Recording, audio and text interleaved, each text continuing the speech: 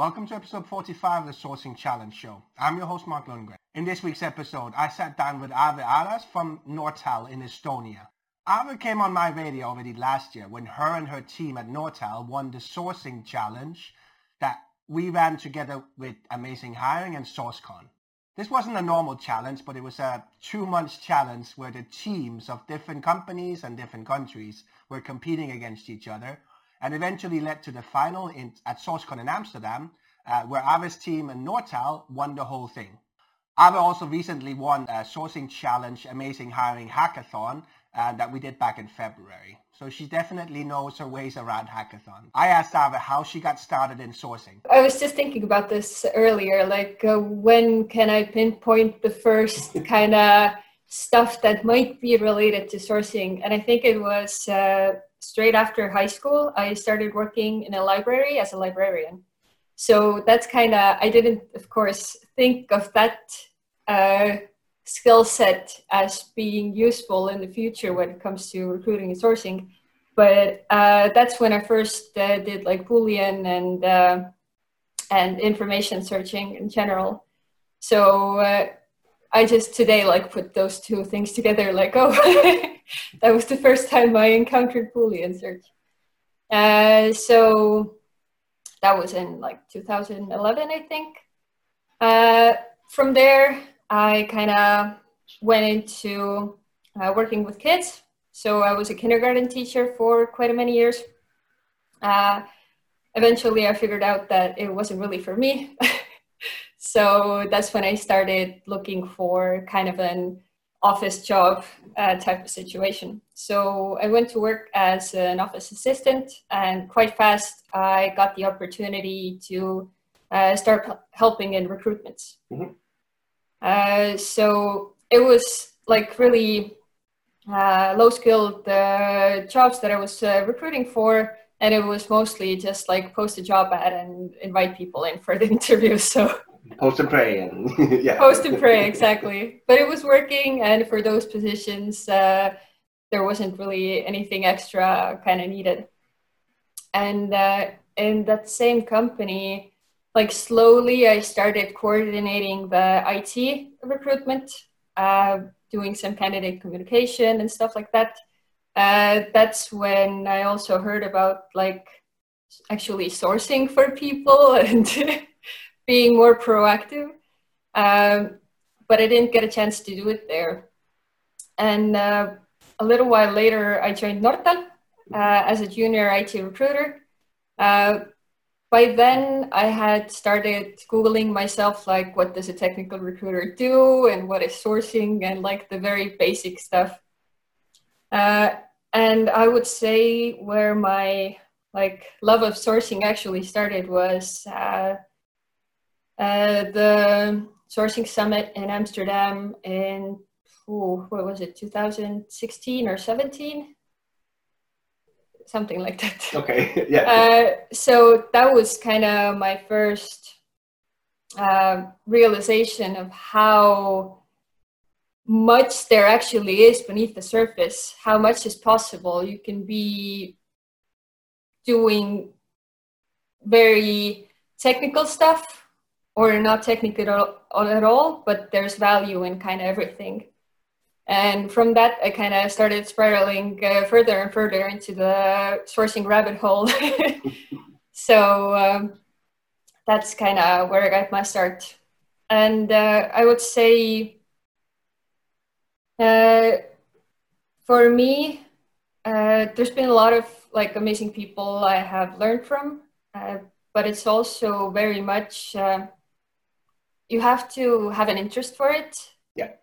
And maybe even the personality type where you want to figure stuff out. So this is also, I love learning about anything and everything. Mm-hmm. So this constant search for knowledge is also really helpful. Did you have specific courses or training or books that really helped you in the beginning, or was it just a combination of everything? When I started, it was just, here's a role, here's the spec for it, start sourcing. I had my first boss in Northal. She helped a lot to get, there was 2 junior recruiters, so me and one other. And she did like in-house training for us a little bit, like the basics of Boolean and stuff like that. But it was really like, as I mentioned before, going to Sourcing Summit. And from there, it just started trying things out, Googling stuff. If there was like a hackathon or something, I tried to participate. So I would also say like a lot of these skills that I have, the knowledge that I have has also come from doing hackathons. Mm-hmm. Because like being an in-house recruiter, like there's a specific skill set you're always recruiting for and sourcing for, so you don't maybe get the bigger picture. So I've learned a lot from there, I would say. But also stuff like the sourcing games that Jan did, tried those out as much as I could. If I encountered something that I couldn't solve, then it was just constant Googling, asking people. So I haven't really done any specific trainings. It's just being proactive yourself and trying to get as much knowledge as you can. Specifically with hackathons as well. You've done exceptionally well, not just, you know, in hackathons. Like, so you just won the hackathon that we did, Amazing Hiring and Sourcing Challenge hackathon in February. Your team won, which I think a lot of people don't understand how much that actually took. Your team in Northal won the team challenge last year that Amazing Hiring and SourceCon did, Mm-hmm. which was, I think we had 72 teams start. We then ended up with 16 going to the kind of final, which took, what, 2 months? And you ended up actually being in the live final in Amsterdam against another Estonian team from Bolt. What is it that specifically, well, you and the Northal team is doing to just become really good at the hackathons? So what I want to mention, what I'm really proud of, this was actually the second Amazing Hiring hackathon I won in a row. So the last one was in November and I won that one too. So I'm like really proud. But I would say with Northal, we do a lot of in-house knowledge sharing, and not only within recruitment, but also like it's the company culture. There's constant, like there's book clubs, there's lightning talks, there's bigger retros, and everyone is invited to everything. So I think it's this sharing mindset that's really embedded, that really helps us along. And if anyone sees some new sourcing hack, we always share it. I've done some internal sourcing trainings for like new recruiters who join us. So I think it's that. And with the team challenge in Amsterdam last year, what we learned was keep it simple when it comes to kind of hackathons. And our MVP really was Kadi, who doesn't do sourcing daily. And her approach was just really easy, while me and Annette, who are sourcing daily, tried to do the most complicated things to find the answers. And this is kind of what really made it possible for us to go to the final. And this is kind of what I've now, in the recent hackathons, tried to make myself do. Like, don't overthink it. Because I made all the questions and had fully access to the backend, what nobody saw other than me was that, so I could see exactly when you answered the questions. So I could see if one person got the answer and then everybody else in the team put the answer in as well.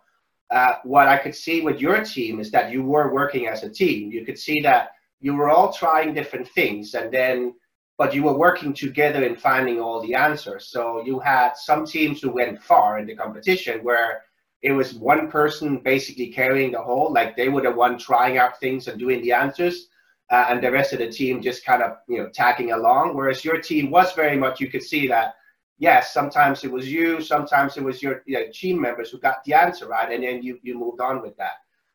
which was part of what I wanted with the competition as well, because like the sourcing hackathons is normally always individually based and very, very rarely team based, which is something I wanted to do for a long time because if you're lucky and actually get to be in a team, it's a team sport and sourcing shouldn't always be individual. So, and I was really proud of that, to see that as your team, to kind of like you were working as a team and that you went all the way and won it. Because you could see the ones that there was a few teams that consistently worked as a team, and they were the ones that went very far. And there was some that, you know, had one star, but you can't always win everything just by having one good sourcer, because as you say, sometimes you just overthink it, which like some of the best sources in the world were stuck on questions that they weren't simple, but the way to solve it was simple. But because like they probably knew too much, they were overthinking it. So absolutely agree. Yeah, on those questions, it was always Kadi who kind of came through and and got us to the next question. Tell us about Estonia. I mean, obviously being in a country that has less people than, you know, Copenhagen. How do you recruit? How do you source? It's not like you're the only company looking for those people either in Northal. There's a lot of companies, wanting the same talent. What do you do in a country like Estonia? The pool is definitely very small here. IT sector is not that big. I mean, we do have like a lot of startups. There's some unicorns around. So there's definitely this innovative and like techie mindset in, I would say, the whole nation and population.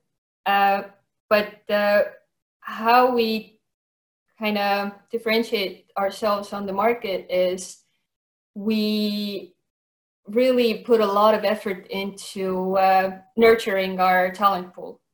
So candidate experience, candidate communication, we try to keep everything on a very, very high level and not kind of do this that I still see people doing, the spray and pray, just like make a list and put everything the same template to those, because it's just I like get reach outs that are not really meant for my profile. So, and from Estonian recruiters as well sometimes. So it's kind of sad to see that, but it is changing.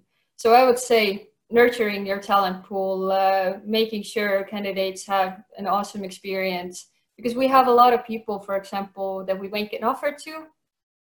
They don't accept for some reason. Half a year passes and then they hit us up again like, hey, now I'm interested. So we've made a lot of hires like that.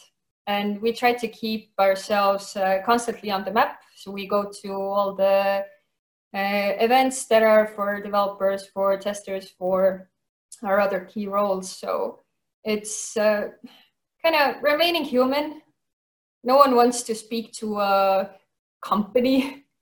So also kind of building personal relationships, not just relationships between the company and the candidate. So. And what kind of tools do you use in your, like, for your sourcing or in general? Like, do you have any kind of go-to that you love using or always use? I would say Amazing Hiring has been really great for technical roles, because we are recruiting in many different countries. So Northal is actually a kind of global group of different companies. So a lot of recent recruitment has been in the Finnish market, all over in different cities, and Amazing Hiring really kind of helps us understand the local market better as well. I recently also did some sourcing for our US office. So again, like going in blind is a bit difficult, but Amazing Hiring has helped.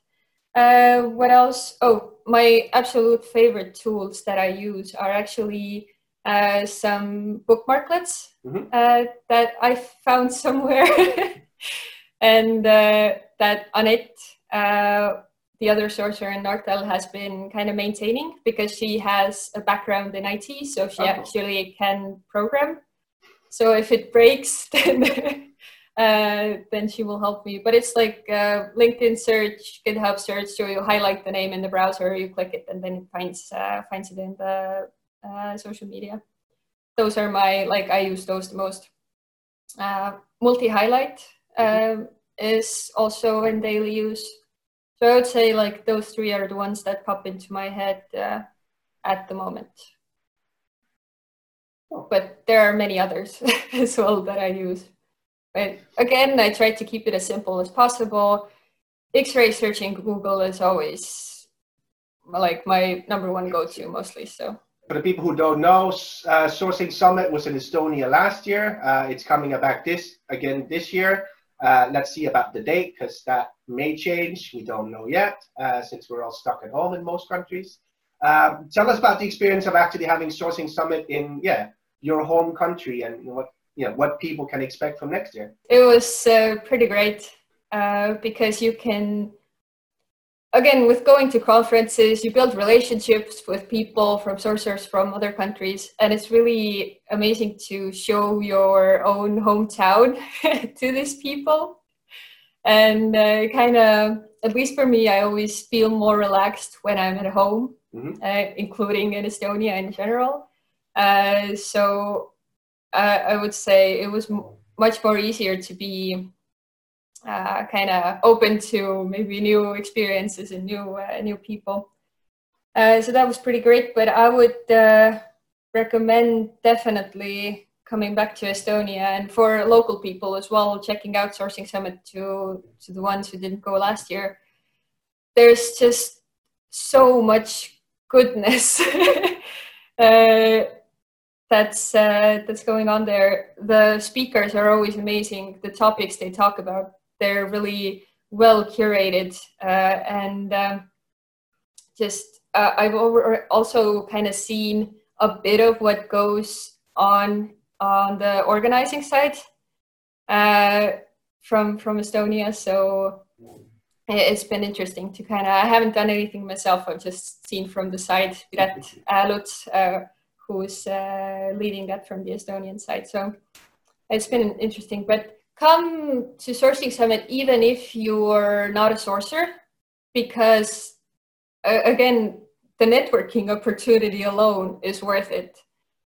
And you will definitely learn something new.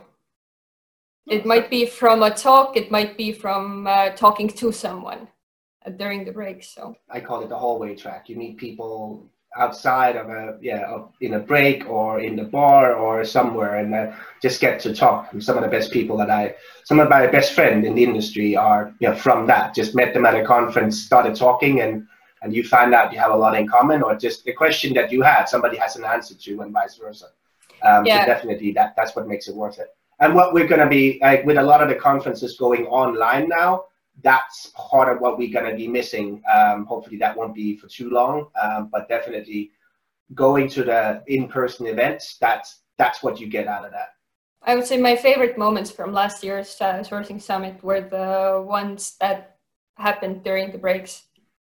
I remember getting into a lengthy discussion about sourcing with some recruiter. I think he was from Finland, or I don't even remember. But like it ended up with us around my laptop and me showing him like my favorite tools and stuff like that. And I actually made a shareable kind of document afterwards because some people from the Estonian market, like especially, came to ask. And I kind of, again, with this, one of the mindsets of Nortal, like to sharing, but I also think like I'm the kind of person, at least I like to think, who tries to be as helpful as possible. So, and I also like sharing knowledge. Like I used to be a teacher, so maybe that's also why. And I made a shareable document that now, like if anyone has questions or I see that they're still starting out and they ask for advice, that I share with like just basic sourcing tools and how to get started, and the main kind of stuff, GitHub, Stack Overflow, no, mostly on the technical recruitment side. But I really do enjoy kind of sharing my knowledge as well. If people want to stay in touch with you, Ave, how can they best do that? Where can they find you? That's one of the things maybe where I am a bit different than other maybe recruiters and sourcers who have been on. My main channel is LinkedIn. My LinkedIn profile is not very thorough. And regarding like other social media, I'm a pretty private person. So the main channel is LinkedIn. Follow me there, connect with me, and I'm happy to chat. Sounds good. Look, thank you for being on, and yeah, looking forward to hopefully meeting you one day in Estonia, but definitely meeting you again. Yes, it's been lovely. Thanks. Thank you. If you like this episode, please consider sharing it or any of the other episodes with a friend or a colleague who might be interested as well. And consider subscribing to the channel, which will help us reach more people and grow the community.